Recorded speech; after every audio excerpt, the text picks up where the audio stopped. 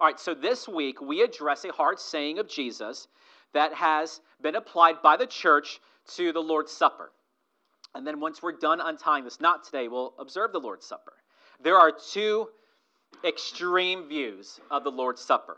And the first view is called transubstantiation. Have you ever heard that term before?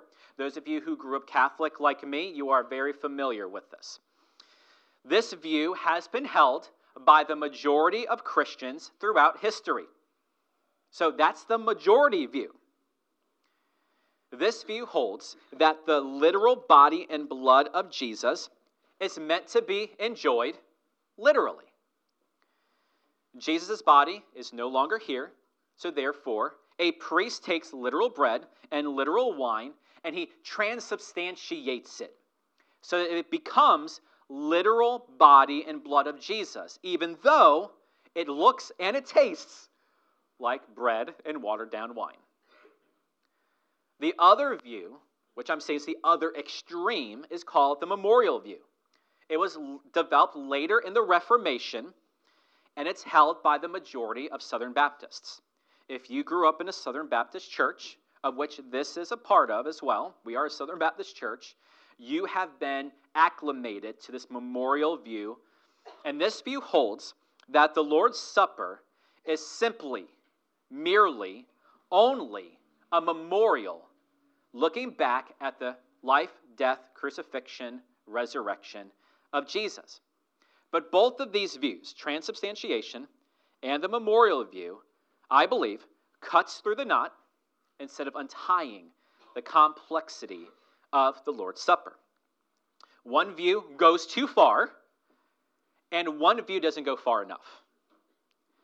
So if you've been attending a Baptist church for long, and if you've been attending Heritage for some time, you've been hearing a little bit of contrast and a little bit of conflict, a little bit of push, a little bit of tension every single time we observe the Lord's Supper, right? Because as your pastor, I'm trying to clarify for you as best as I can so I can stand before Jesus with a good conscience one day as to what the Lord's Supper is about and what it's not about, who it is for and who it is not for. Now, if you've been attending a Baptist church for long, you too may have too small a view of the Lord's Supper. It's a 7 to 10 minute tradition you just got to get through, and it doesn't really do anything for you. And if that's kind of your view this morning, that the Lord's Supper doesn't do much for you, you have to acknowledge, therefore, that American culture and its push for consumerism, that things have to do things for you, that you've allowed to creep into your relationship with God.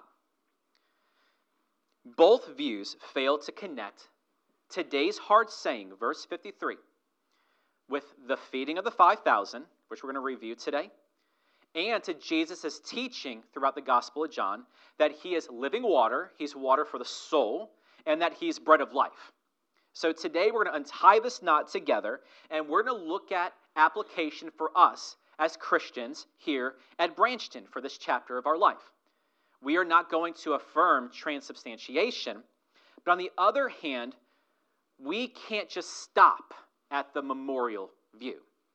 So after we untie this knot together and go to application, as a church family, we are going to celebrate the Lord's Supper together. And I hope it's sweet for you today.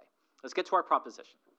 So the truth that I want you to pull away from this, that I believe will be faithful to John 6, is that Jesus is food and drink to the soul that nourishes the Christian for this life and for the next. Because what we're going to see in a moment, these verses are filled with eschatology. So it's not just for this life. It's for the end and for what comes next. So let's revisit the context of John chapter 6 for a moment, okay? Jesus fed a crowd of over 5,000 people on the Sea of Galilee with 5 loaves and 2 fish. Scholars, liberal critics, they've really struggled with this act of Jesus for the ages. But we looked at this chapter in depth in our Savor series a couple of years ago. Jesus directly connected this event as one of his many signs, like Jesus turning water into wine. Why did Jesus do that? To show us his power over the natural elements and to show him that he is true drink. But eventually, many of these Jews the next day who enjoyed the bread so much, and I totally get it because I love bread as well. I cannot imagine what this bread tasted like. But eventually they pursued Jesus. They had to find him because they wanted more bread. And eventually they catch up with Jesus on the other side of Galilee. And I want you to listen for a moment to how Jesus spoke to the crowd. In verse 26, he says, "Truly, truly, I say to you, you seek me, not because you saw the sign, but because you ate those loaves and you were filled." Do you see what's going on right here? Let's talk about it. Jesus called the crowd out, as he usually does, because they sought him for selfish reasons. They wanted their bellies to be filled, because yesterday they ate delicious bread. But that bread is no longer in their system. They are no longer enjoying it, so they want more of it. And that reveals a little bit of the nature of cravings that you and I have. We eat something, we ingest something, we put something into our bodies. It has a certain effect in us biologically, physiologically, and it makes our bodies want more. So we can't be too tough on these Jews, right? They simply are doing what's human nature. They had an awesome meal, and they want to replicate it, okay? We do the same thing. But in the midst of this, I want you to see that Jesus calls this event a sign. And we learned a lot about signs during the Savor series. Remember, signs point, right? And no one goes to Golden Arches and expect that a drive-through burger is going to appear at the Golden Arch. You don't go to the sign expecting the reality. The sign points to the reality. This is all things we've covered together as a church family. Signs point to the thing itself. It's not meant to be the sign or the power, the thing itself. All right, so that's a quick review. The feeding of the 5,000 is a sign. Those 5 loaves and 2 fish were signs and symbols. The Lord's Supper also is a sign. This means we do not expect these signs to do something literally and physically in us. So we ask, okay, what was the point of the feeding of the 5,000? Why or what did the 5 loaves and 2 fish point to? And then what is the point of doing this the first Sunday every single month, year in and year out together? What does the Lord's Supper point to? That's what we're seeking to untie today. And before we get to it, I'm giving you the answer, and then we'll get back to the question and the tension. The answer comes in verse 35. I want you to take a look at it. Eventually, Jesus says this to them, to the crowd. He says, "I am the bread of life, and he who comes to me will not hunger, and he who believes in me will never thirst." Now, that's a grand claim, right? And we wonder, does Jesus mean this physically? These people are after literal physical bread. Is he promising that we will never experience physical hunger and thirst ever again if we are a Christian? That's what we have to untie today. The feeding of the 5,000 and the Lord's Supper point to Jesus as the only one who can truly satisfy your ultimate hunger and thirst. Every time you get hungry, so for guys, I'm giving you a sneak peek to our kindred. Those of you who are staying afterwards, Loretta has made us French bread pizza.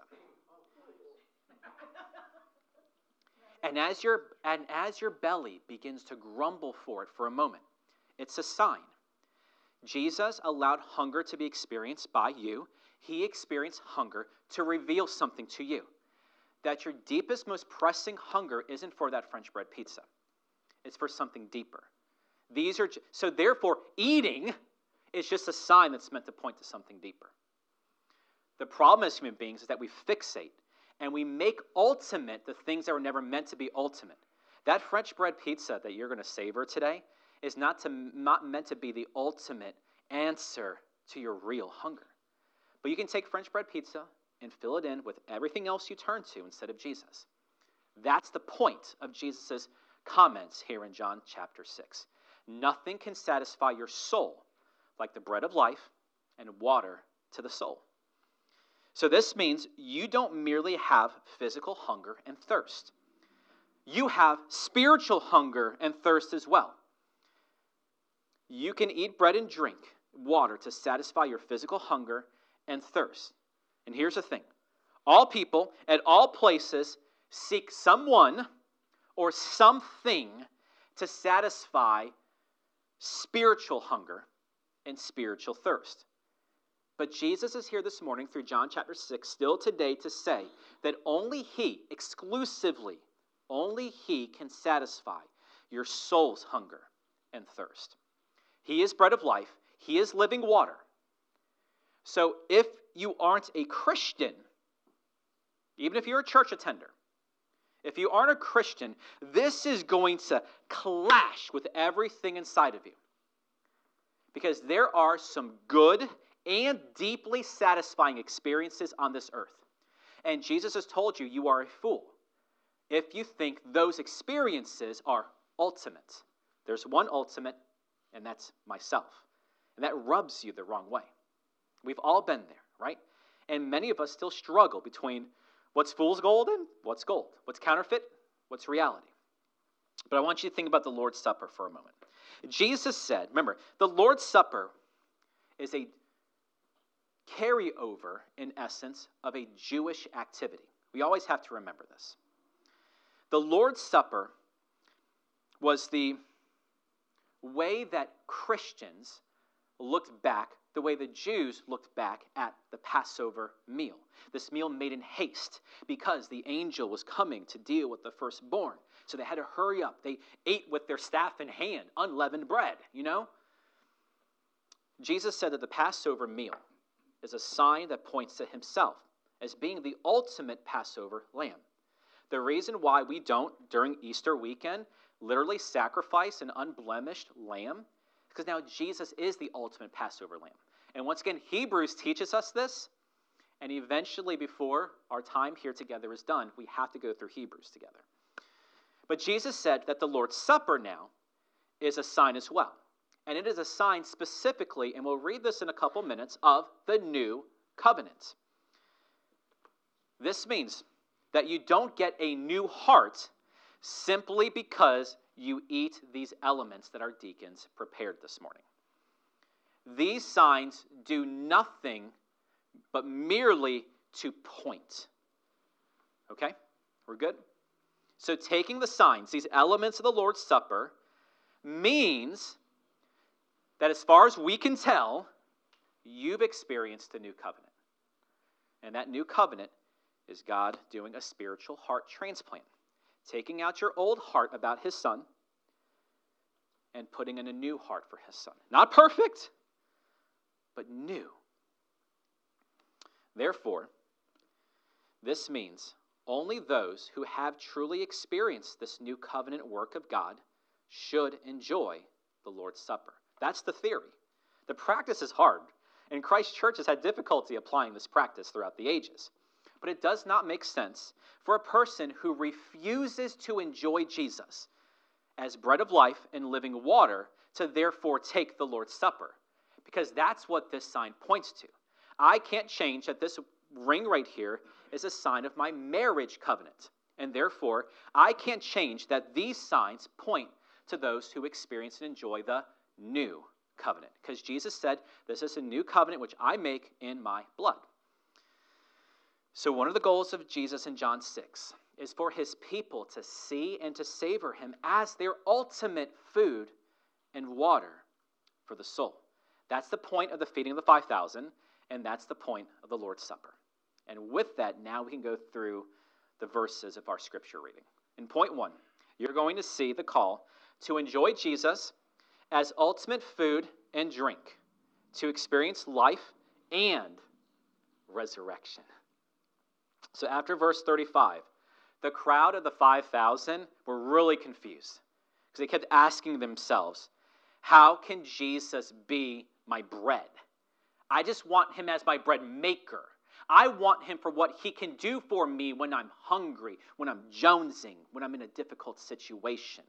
How can he be my bread? And they began to turn on one another. So let's take a look at verse 52. John tells us that the Jews began to argue with one another. And here's what they said to each other. How can this man give us his flesh to eat?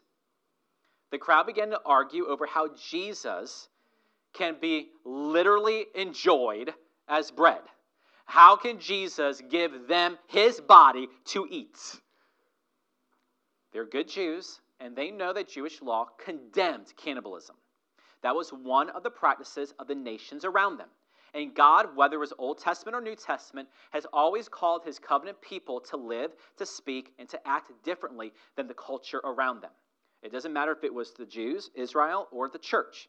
God has always called his covenant people to be different than those around him. So those ethnicities around the nation of Israel were cannibals. They even ate their children.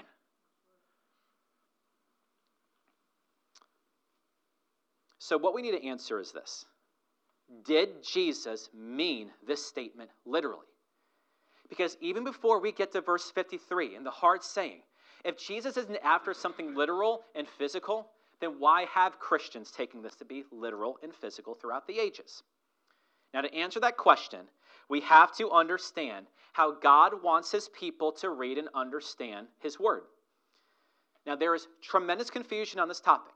And I pray one of the things that whenever my time is here, done here at Heritage, that we can say this, that your pastor has taught you how to clearly read, understand, and apply your Bible. American culture teaches you that truth is subjective. Truth is whatever you want it to mean. So if you want the sky to be purple today, American culture will tell you the sky is purple, therefore. Truth is whatever you take it to mean. The devastating consequence of this humanistic teaching is this. It sets you up to be the ultimate standard as to what is true. And number one, that's too much burden for you to bear. It's too much burden for this American culture to tell you, you are the ultimate authority. You get to determine what to do with your life. Because you are a frail, limited human being just like me. It's too much pressure for us. But that's what culture does. It sets you up to be the ultimate determining factor of what is true. And people today, they flaunt the idea of personal interpretation. Have you heard that before? That means you can have your own personal interpretation of the Bible. The person next to you can. Your pastor can. And you know what? We're all right. You can have yours. The person next to you can have theirs. And pastor can have his. But Peter sets the record straight. And we looked at this on a Wednesday night last year in our Sola Scriptura study, where Peter made a comment like this. He says, there is one interpretation of Scripture. He directly says it in 2 Peter chapter 1. It's not, here's what Catholics believe, here's what Presbyterians believe, here's what those pesky Southern Baptists believe, and here's what I believe. And they're all right. Instead, it's this. What does God say? And how are we going to apply what God says to our congregation? So, what does God say? And how do we put our lives and our church under what Jesus says? Personal interpretation was a term that was coined by our Martin Luther. So it has Reformation roots, but I need to give you the context of this. In the 16th century, as we've discussed before, you could not read, interpret, and apply the Bible for yourself. You had no access to it. This is before Gutenberg. This is before the printing press. Bibles were copied word by word by scribes. A lot of the errors that liberal critics like to say today are truly just an error of copying. One manuscript here, they're copying another manuscript there, and it's errors of the eye. Just like if I gave you a letter and asked you to translate it and copy it perfectly, there's going to be a mistake somewhere because we are humans and we err. Those are the errors of the Bible. But you had no access to it. And you had to rely on the Catholic Church to read the Bible for you, to read it out loud for you, and then to tell you what the Bible means. Meaning, for 1,500 years, in the general sense, the Bible and its interpretation was Catholic, unified, one. Luther came on the scene like a firestorm, and he burned up this idea. Because one of his burdens was for every Christian to have a copy of the Bible in their native tongue so they can read the Bible for themselves. So what did Luther do? Under threat from the Catholic Church, if anybody sees Luther, tell him he is a pig that has ravaged God's vineyard. We are going to kill him. So he hid himself for a while, and he translated the Bible, the New Testament, from Greek into German. So everyday German farmers could read the Bible for themselves, the common German. That is what Luther meant by personal interpretation. American culture has spun this because in about the 1950s or so, something became ingratiated in the education system called reader's response. I know this because I have to teach this still to high school kids. Reader's response means you get to read a text and you get to determine whatever that artist, that poet, that writer means. And you're right. That is what's been taught to you since you were a kid here in America. And it's grossly wrong. But then they apply and say this is personal interpretation. And Luther would be like, what? No. We are still bound to understand and get to what God means so that we can apply it to our lives. Personal interpretation means the reader has a personal responsibility to read, understand, and apply God's interpretation for their lives. And with that, let's look at the hard saying of Jesus. Jesus says, truly, truly, I say to you, unless you eat the flesh of the Son of Man and drink his blood, you have no life in yourselves. So the question is, does Jesus mean this verse literally, plainly? Is Jesus plainly asking us to be cannibals? Does Jesus literally mean that we are to eat his flesh and drink his blood? And the Catholic response would be yes. But Jesus was crucified, resurrected, and ascended back to heaven. Catholics believe this with every fabric of their being, just like you do. They believe in the resurrection. They believe in the ascension. He's not literally here. So an idea began to develop over the ages. Literal bread and literal wine must become literal body and literal blood of Jesus. That's how we as the church can be faithful to the words of Jesus here in verse 53. And I do believe that the original developers of transubstantiation had some desire to be faithful and true to what Jesus is saying right here. This is a hard saying. There's no mistake, right, church? This is hard. But their error is that of how to properly interpret the Bible. When the plain and literal reading and understanding of the words and phrases of Jesus seem illogical, that we cannot go there for another reason in the Bible, we have to go to the figurative. And that's one of the steps for you reading your Bible. I pray that you get over these years. So therefore, when Jesus says in John, I am the door of the sheep, remember that? He does not mean that he is a literal door. It is a figure of speech. So that we can then they could apply their understanding of what doors are to be the door for the sheep pen and apply it to the nature of their relationship with Jesus. No one walked away after Jesus said this later in the Gospel of John and thought, Jesus is my door, I can't wait to swing him open.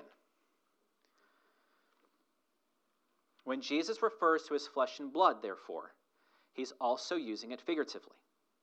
We use our understanding of what Jesus did with his body and his blood on the cross, and we apply it to our understanding of what he's therefore saying about true life, now and the life to come. That's the interpretation. Now let's keep going with verse 54.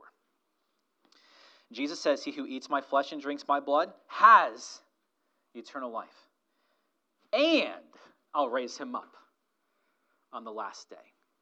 And if you could read Greek, it would say, thou raise him up on the eschaton. Your deacon just went, literally, he did that just now. Verse 54 tells us of the spiritual benefit of eating the body and drinking the blood of Jesus. You can see why a Catholic would be serious about transubstantiation. They eat the Eucharist. If they eat it, they will have eternal life. and Jesus will resurrect them at the eschaton. But verse 54 is an extension, is an application of Jesus' body and blood as signs, as symbols, as figures. Those who experience and enjoy Jesus above all things will find life today and resurrection at the eschaton. That's what Jesus is saying. The point of the feeding of the 5,000 and the hard saying of Jesus in verse 53 is for all of his people to experience life and resurrection by deeply enjoying him above all things. This means that bread and wine can satisfy your hunger, your physical hunger and thirst. But bread and wine can never satisfy your deepest hunger and thirst, which is your spiritual thirst, your soul's thirst. This means, in application, that romantic relationships, marriage, children, family, your friendships, your job, money, hobbies, nothing can satisfy your soul's thirst more deeply and more satisfyingly than Jesus. That's what this means. So, in summary, we read the Bible by taking it as plainly and as literally as we can. It's the way we read newspapers. It's the way we read literature and fiction. It's the way we should read the Bible as well, as literally as we can. And when we cannot, because we know there's another verse somewhere, we begin to take the road of the figurative. But as we do this with Luther's idea of Scripture illumines Scripture. This means you don't get to insert yourself in whatever verse you're reading, that it means whatever you want it to mean. There's a promise to this, a very faithful promise, that if you want to know what something says in this verse, in Torah, in the Psalms, in the Gospels, in Paul's writing, in Revelation, God is going to be faithful to show you, to have another piece of Scripture elsewhere to give the illuminated meaning of it. Therefore, you don't have to be the ultimate determining factor as to what Jesus means. He is the ultimate determining factor because John 1 claims that Jesus is the Logos. He is the reason. He is the Word of God. And he will tell us what he means. That's what Peter means by one interpretation. Scripture illumines Scripture. We're good? Yes. So, applied to this, does Jesus want his people to eat his body and drink his blood? And the answer is a resounding no. Does Jesus want his people to eat and drink transubstantiated bread and wine? The answer is no. But, on the other hand, Catholics are right. There is far more going on at the Lord's table than just simply remembering Jesus. And we're going to get to that in a couple minutes. Verse 55, Jesus claims, "My flesh is true food, and my blood is true drink."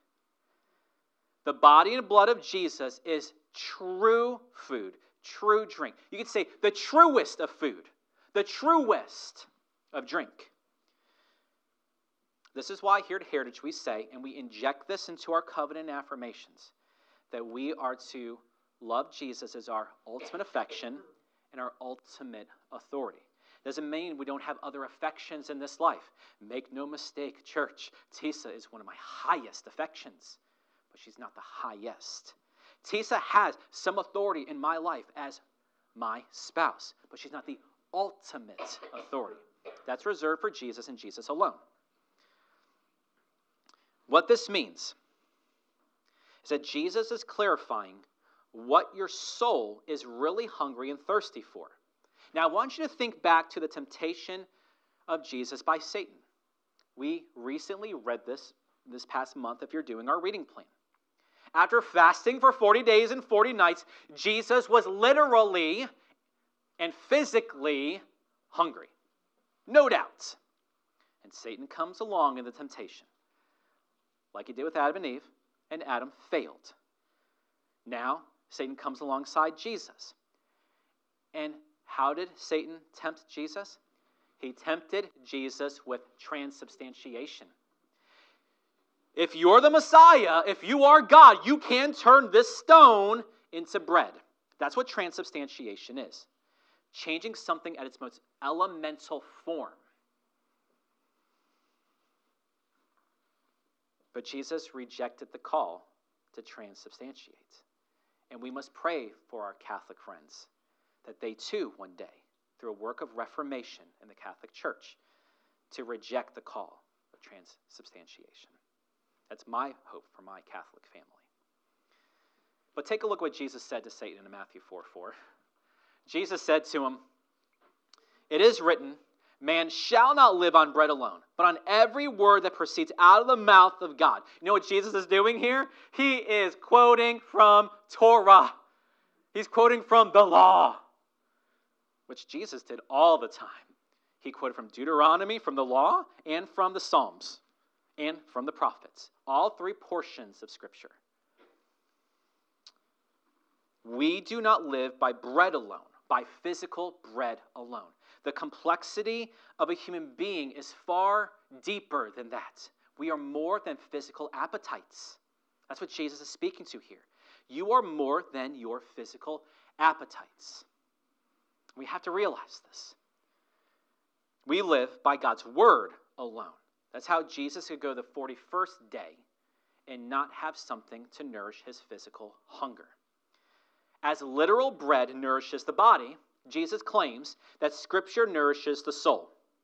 This means that you still today must feast on Scripture, even more than you feast on bread. And I love bread. I love it. You know this. Jesus calls himself the Word of God. Jesus breathed out the Scriptures through the prophets and the apostles. This means for you still today that as serious as you are about satisfying physical hunger and thirst, you need to be even more serious, even more passionate, even more deliberate about satisfying spiritual hunger. If you've ever been away with me, and you can ask my wife, she's not in here right now. If you've ever been away with me, you know how I meticulously plan out the next meals. Like the staff has been away with me. They know, like, it's on the agenda. Where we're going, what time, I already know what I want, right? And Jesus is saying, as serious as you are about satisfying those pesky, little, inconsequential, insignificant physical hungers and thirst, you must be even more serious about attending to your soul's thirst. Because as a human being, your deepest need is not your physical hunger and thirst, but your soul's thirst. The tragic psychological failing of humanity is that we use physical things to cover up our soul's thirst. And it can work for a while, but it can't work forever, because God designed no physical thing to replace him. Enjoy Jesus as your ultimate food and drink, and you will be satisfied in this life. After I feast on filet on my drive home, I do not crave a drive-through burger. I never have, and I never will. And as you feast on God's word, the promise is you will no longer crave the things that you used to replace Jesus with. That's how we untie this knot. And now we go to application, okay? Here's the application for us as a church. We need to, you need to, I need to refocus. We need to refocus our views of the Lord's Supper. And here's our focus. That it is an expression of the church's enjoyment of Jesus. That the way you take these elements in a moment is meant for you to be a depiction of how you're currently enjoying Jesus in your personal life. That's our focus. There's more focus to the Lord's Supper. But right now we're focusing on this element because John 6 does. Jesus did not intend for his word in John 6 to literally mean that you and I must eat his flesh and drink his blood by the transubstantiated elements of the Lord's Supper. Jesus means, however, that if you long for him above food, above drink, above substances, above sex, above hobbies, above all those things, if you long for him to be ultimate affection and authority, he will nourish you for this life, and he'll resurrect you for the next. That's the teaching of John 6. Enjoy Jesus as ultimate food and drink, and you will experience life today, no matter how hard it is, and it is good in America. And you'll experience resurrection at the eschaton. So we ask, how does this apply to the Lord's Supper for us? Just normal Christians living in the 21st century in America, here in Branchton. What does this mean for us as a congregation? And with that, I just want to situate these last two verses and then move to application. Verse 56, Jesus says, "He who eats my flesh and drinks my blood abides in me, and I in him." Experiencing the Lord's Supper means that you have an abiding relationship with him. Not perfect, abiding. It remains. It's here today, here tomorrow. It was here yesterday. All the ups and downs of your life, it's always remained. Something takes place in the Christian, the one who enjoys Jesus as ultimate affection and authority. Jesus says they abide in him, and he abides in them. Christ is in the Christian, and the Christian is in Christ. Now, we looked at this word abide during our Savor series, and the Greek word means to remain, to dwell, but my favorite is this because of the modern connection, to take up residency in. And I pointed you to the idea of a hospital environment, that as interns, resident interns, like they live at the hospital during their residency. That's what Jesus does in you. But not just for like 2 or 3 years, a couple rotational rounds of different divisions of medicine, they move on. It's a permanent residency. It's better than what those interns do at the hospital. The genuine Christians, although it's imperfect, they have a desire to enjoy Jesus as food and drink for their souls, because Jesus dwells in them and resides in them. So the Christian life and the Christian lives the rest of life knowing Jesus is with them and he is in them. What a confidence we have, right? Now, verse 57. Jesus says, "As the living Father sent me, and I live because of the Father, so he who eats of me, who enjoys me, he will also live because of me." Jesus claims here that those who enjoy him as food and drink, as sustenance for the soul, will live because of him. This is future. This is future promise. This is pointing to resurrection. You and I are physically, literally alive right now. Our spirits are alive. So this is a reference to the future, to the eschaton. Those who desire Jesus as their ultimate food and drink will live again because he is their ultimate affection and authority. That is the meaning of Jesus' hard saying in verse 53, "Unless you eat the flesh of the Son of Man and drink his blood, you have no life in yourself." That's the interpretation. So we ask, how do we rightly apply this to the Lord's Supper? Because sometimes you and I lose focus. That's why the hymn writer crafted a line, "Prone to wander, Lord, I feel it," right? Prone to leave the God I love. This especially happens with the fundamentals of being a Christian. For some reason, I think it's also a byproduct of our educational system. I mean, there's primary, there's secondary, there's post-secondary, there's graduate, there's postgraduate. And it implies the things you learn primarily are things you don't need anymore. You never need to revisit. You got it. And we apply that to Christianity. But Jesus is like, no, it's not that the postgraduate is more important than what you learn primarily. All of this is primary. And we lose focus of that. That's why many of us think that the gospel is for those who aren't Christians. But I need the gospel every bit as much as I did when I was 15 years old. In fact, I could argue that I need the gospel more today. So you and I need to refocus our view of the Lord's Supper as our personal, it is personal, but it's also our corporate expression of our enjoyment of Jesus as ultimate food and drink for our lives. And this begins with a right understanding of the Lord's Supper. Now, some of you may say, "Pastor, why does it matter? Like, what does this do to unity? Why does it matter what you believe, what I believe, what other people believe about the Lord's Supper? Why does it matter if some people believe that this really is the Lord's body and blood? And why does it matter if there are Christians and churches who just merely believe it's a memorial? Why does this matter? You should be asking that. We are not going to be a people that says that truth does not matter. That it doesn't matter what you believe. Just believe something. That's also humanism that has come down from the colleges down to kindergarten. We're not going to be a people that says it doesn't matter what you do at the Lord's Supper or why you do it that way, as long as you're sincere with it. Why? Because that is not how relationships go, right? You want to be known and you want to be loved for exactly who you are. Not less than who you are and not more than who you are.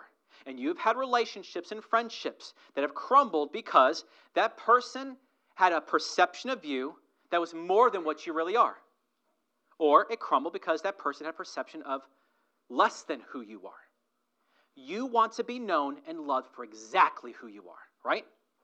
Okay, good. Have you ever wondered why you have that desire? It's because you are made in the imago de Deo, the image of God. That's why you feel this way. Why do you feel this way? Because God wants to be known and loved for exactly who he is. Not 110% and not 90%. 100% of who he is. Only God and God alone can truly know you and love you for who you really are. Because he created you. It's not just your mom and dad alone that created you. Because Psalm 139 says that he formed the unformed substance in your mama's womb. Anything less and anything more is subjectivism creeping into our church. So we are going to refocus our view of the Lord's Supper and observe it in a way that honors Jesus. Because we want to get to Jesus at the eschaton and said, we worked out all that you put into us to know you and love you and follow you for exactly the way that you commanded and outlined. That's our desire. So on one end, we cannot, in good moral conscience, go as far as transubstantiation. But on the other end, we must go farther than the Southern Baptist memorial view. And I love being a Southern Baptist. And that's why our church is still Southern Baptist. I don't know what tomorrow brings with our convention. But for today, we are still Southern Baptist. But we must go further than the memorial view.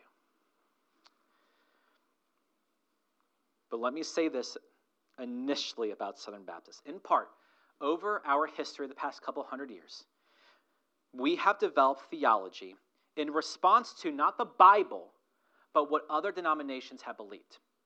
We don't want to appear too Catholic, transubstantiation, so we pivot all the way back over here. So it's clear that we're not like them. We don't want to be like the charismatics, and they talk about the giftings of the Holy Spirit, so we pivot all the way over here, and we don't talk about it. We don't talk about the Holy Spirit's giftings. Some do, we do, and we have, and we will. This is generally. So at Heritage, we will believe that the Lord's Supper is less than transubstantiation, but it's far more than the memorial view. Is that okay with you? Okay.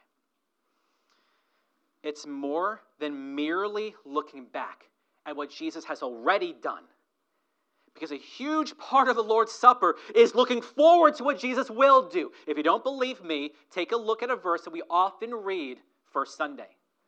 1 Corinthians 11:26. Paul says, as often as you eat this bread and drink this cup, what do? You proclaim. Now, I got to hit you up, church. This word for proclaim is kerusso, which is the Greek word for our English word preach. You're a preacher when you take the Lord's Supper. Oh, I don't talk. You're like Moses, right? Give me a mouthpiece. Give me Aaron. I don't talk to people about Jesus. No. To To be a Christian means you're a proclaimer. When you take these elements today, you're a preacher. And what do you preach? The Lord's death until he comes. What's that? Lord's Supper is intimately wrapped up with eschatology. Sorry. When you take part in the Lord's Supper, you are preaching your belief that Jesus is your King, and Jesus is your Savior, and your King and your Savior will return again. That's why it's more than looking back. It's more than the memorial view. But there's more reasons that's outside the scope of today's hard saying. The Lord's Supper teaches eschatology. So in the Lord's Supper, we will look back at the first advent of Jesus. That's the hope. That's the certainty. His first advent is a confirmation that he will come again. Therefore, the Lord's Supper is so much more than a once-a-month tradition you just got to get through here at Heritage.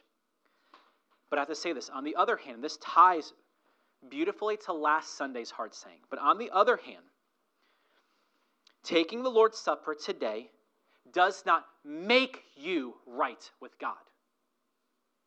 In fact, if you're not a Christian, it doesn't do anything for you. Physically, the little crumb doesn't do anything, but maybe awaken some hunger. And if you're not a Christian, it does absolutely nothing spiritually for you. It does nothing to spiritually nourish you. The Lord's Supper does not make you right with God, just as getting baptized doesn't make you right with God. What justifies a person before God is faith in his Son. These signs that you're going to hold in a moment serve a different function. They point to something deeper. So here's our focus. The Lord's Supper is meant to be a celebration. And it's a celebration by those who have a genuine desire, whom God has awakened a genuine desire to enjoy his Son as their ultimate food, as their ultimate drink, as the ultimate sustenance for the soul. And you have to ask yourself for a moment, church. This is critical for our doctrine of the church, our ecclesiology. What kind of person desires to have Jesus as sustenance for the soul? Christians. Those who have truly experienced the new covenants. Only the Christian, the one whom God the Father has given the gift of faith. Only those who've been put in a different position by God the Father to see and feel differently about his Son. Therefore, I'm going to try to be as clear as possible. Only the regenerated, born again, new covenants receiving Christian should enjoy the Lord's Supper. Okay. So, Jesus is present in our congregational singing. And that should revolutionize why and how you sing. Because he's present here. Jesus is present in our congregational prayers. Jesus is present in our congregational teaching and preaching. And make no mistake, Jesus is present as we observe and celebrate the Lord's Supper. It's not just a memorial. It's just not a literal, physical presence. The Lord's Supper is so much more than a 7 to 10 minute tradition that Heritage observes once a month. So our focus this year is to come to this table. Well, you don't come to it, it's brought to you. But our focus is to come to this table as our personal and our corporate expression of enjoying Jesus as our soul's satisfaction. And at the end of the day, only covenanted Christians with God and each other really enjoy Jesus and should enjoy the table. Only covenanted Christians with God and each other enjoy and experience something when we partake of these elements. It makes no sense for a person who does not believe Jesus is who he says he is, or that he will do what he says that he's going to do to take the Lord's Supper. That is like you putting on my wedding ring. Can you literally do it? Just like can our deacons in just a moment pass out elements of people who really aren't Christians. That's possible. But that's just like me giving you my wedding ring. This represents my covenant with Tisa. This represents my covenant vows of all of you for all of me. To Christ I covenant, I make my vow. This means something to me. This means nothing to you. It's just metal.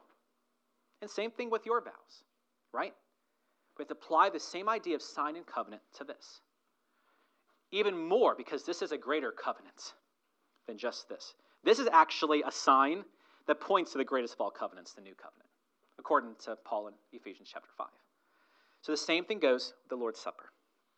But I pray for you, Heritage, that God will put you in a different position.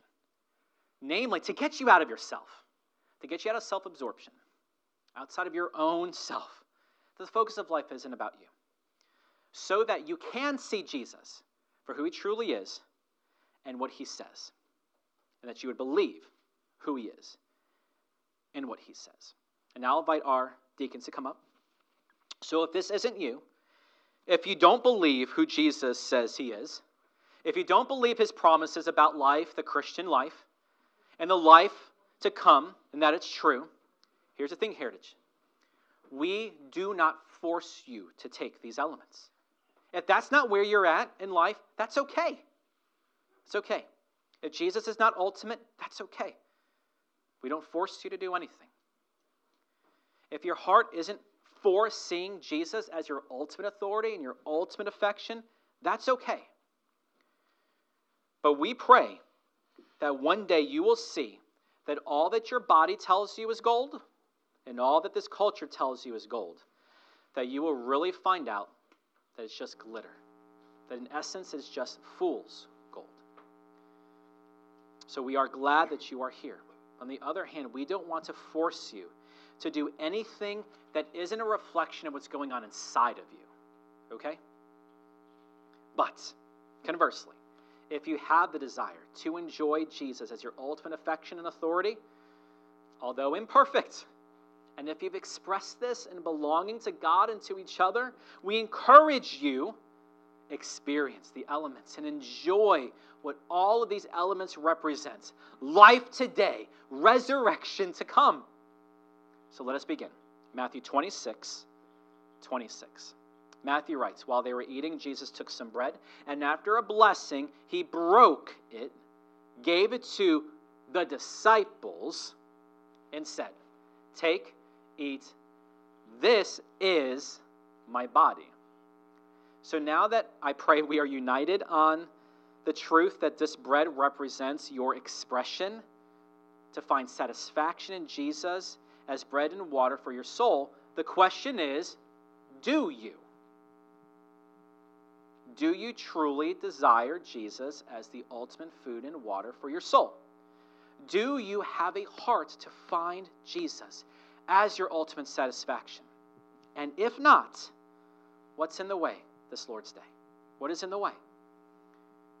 The answer is most likely you have replaced Jesus as the object of your ultimate satisfaction. And I have to ask you before the church takes the Lord's Supper, if that is you, how is it going for you today?